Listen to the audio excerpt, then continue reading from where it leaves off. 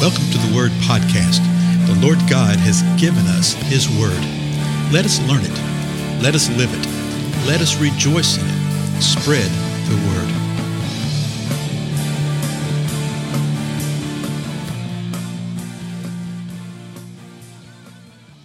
Blessings, everybody. This is Dale. Thank you so much for joining with me on the Word Podcast. We're continuing our examination of the Gospel of Matthew. We're in the 5th chapter, really still at the beginning of what people often call the Sermon on the Mount. Again, let's drop that sermon part, okay? Jesus went up to the mount. He was there. He sat down. The crowds had gathered around him. The disciples came to him, and he opened his mouth and he began to teach. And we've already covered the first 12 verses, what he taught. Blessed are the... And then he talked about those who are poor in spirit, those who mourn, the gentle, those who hunger and thirst for righteousness, the merciful, the pure, those that are peacemakers, those that are persecuted. He says, all of you will be blessed because guess what? You're going to inherit the kingdom of heaven. You're going to inherit the earth. You're going to be comforted. You're going to be satisfied and seeking for that righteousness. Those who persecute you, don't worry about it because the prophets that came before you were persecuted in the same way. You will inherit the kingdom of heaven. He continues on, verse 13. Jesus is still speaking. You are the salt of the earth. But if the salt has become tasteless, how can it be made salty again? It's no longer good for anything except to be thrown out and trampled underfoot by men. So he's talking to this crowd, and there's all sorts of questions that pop into my mind over this, Particularly those of us in the Western church, in our mindset, we want to sit there and say, well, were they saved yet? It's a great question. But it's not that point in time yet, So who's he speaking of, the you here? He's among his Jewish brethren here, folks. That's who's here. Now, you had Gentiles that, that would hang out at the temple. Yeah, you had a quarter of the Gentiles, okay? They were the God-fearers. They knew that the God of the Jews was the true God, but they were not Jews themselves. So he's speaking to his fellow brethren. He's speaking to the fellow Jews, and he's explaining some things about it. He says, you're the salt of the earth. And he says, but if salt becomes tasteless, what good is it? Salt's actually amazing stuff. And that little picture, that metaphor is carried all through the Scripture. Yes, we think of salt being used from the point of view of flavoring, right?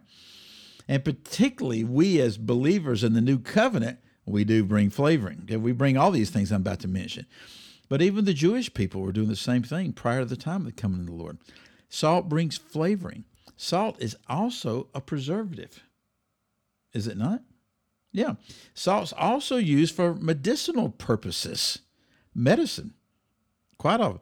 Salt's actually used in cooking. It's used in manufacturing, the creating of certain products, because of the way that salt interacts with other chemicals and things. Salt is very, very important. But if salt, in this example right here, Jesus says if it's tasteless, how can it be made salty again? In other words, it's lost its purpose. It's lost its point. He says it is no longer good for anything except to be trampled out, thrown out, and trampled underfoot by men. You can use it for the road. You can make roads out of the salt. You can kill vegetation with salt, to clear up things, clear a path. Then Jesus picks up another picture, verse 14. You are the light of the world. So he's telling these Jewish folks, you're the salt of the earth, you're the light of the world. You need to be behaving like it. You need to be acting like it. And they would soon learn that their anticipation of a Messiah coming had come to fruition, and Messiah was standing there before them, teaching them. Well, in this case, sitting there before them on the mountain, right? So, Jesus again, you are the light of the world. A city set on a hill cannot be hidden. Verse 15, nor does anyone light a lamp and put it under a basket, but on a lampstand. And it gives light to all who are in the house. So he's telling them who they are. He says, you're literally the light unto the world. You're a light in the midst of all this darkness. When you light a lamp, you don't put it under a basket, do you? No, you put it in a lampstand up there where the light can go out and be dispersed throughout the house in the best way to make the best use of it. He exhorts them then in verse 16, let your light shine before men in such a way that they may see your good works and glorify your Father who is in heaven. So he's teaching them. He's showing them how to live. He's giving them insight into who they are. And, this kind of teaching just absolutely floored them, flabbergasted them. Later on, as a matter of fact, much later on, there's a group of Roman soldiers that are sent to arrest Jesus, and they don't do it. And they come back, and the guy says, "Hey, where is he? Where is he?" And the Roman soldiers, the Gentile soldiers, says, "Hey, nobody ever spoke like this guy." What did that mean? That meant they heard him. They experienced him. And they said, no one taught like this. The next verse, which we'll pick up in the next episode, he's going to start talking about the law and the prophets, because he knew what was going through their mind.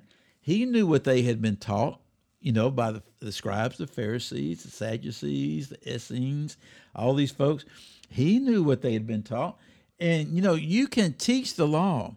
You can teach the truth of the new covenant. And you can bludgeon somebody with your 8-pound study Bible. You can teach that truth and beat them over the head and not do it in love. But when the Lord was sitting there saying, you're the salt of the earth, don't become tasteless. When he says, you're the light of the world, don't you hide that light. Let it shine before men in such a way that they may see your good works and glorify your Father who is in heaven. So he's saying, you shine as you're supposed to, as the children of the Lord. And people will look at it and they'll say, hey, something's going on. They'll see these good works that are coming out because of who you are, not good works of glorifying yourself, not good works of exalting yourself, that Pharisaical type of thing, but good works that will glorify your Father who is in heaven. After sitting there telling, blessed are these folks, blessed are the ones who do this, blessed are the ones, and then saying, you're the salt of the earth, you're the light of the earth, of the world, they were absolutely dumbfounded.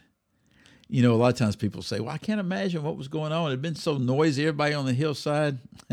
I think when Jesus started speaking, there was a holy hush that came when he's speaking forth literally these words of life. Now, last thought here. A lot of times people say, well, that's great and that's wonderful. That's for them. But is this really for us? Oh, yeah, this is definitely for us. All the blessingness, all the salt of the earth, the light of the world. The bulk of this whole discourse, of this whole teaching that Jesus gives, really chapter 6 and chapter 7, Jesus is telling them, don't be anxious for anything. Don't worry. Don't fret. Realize who you are. We'll see that in the next few episodes as we go, right? Well, again, I'm Dale. Thank you so much for your time, and I'll see you then. Goodbye.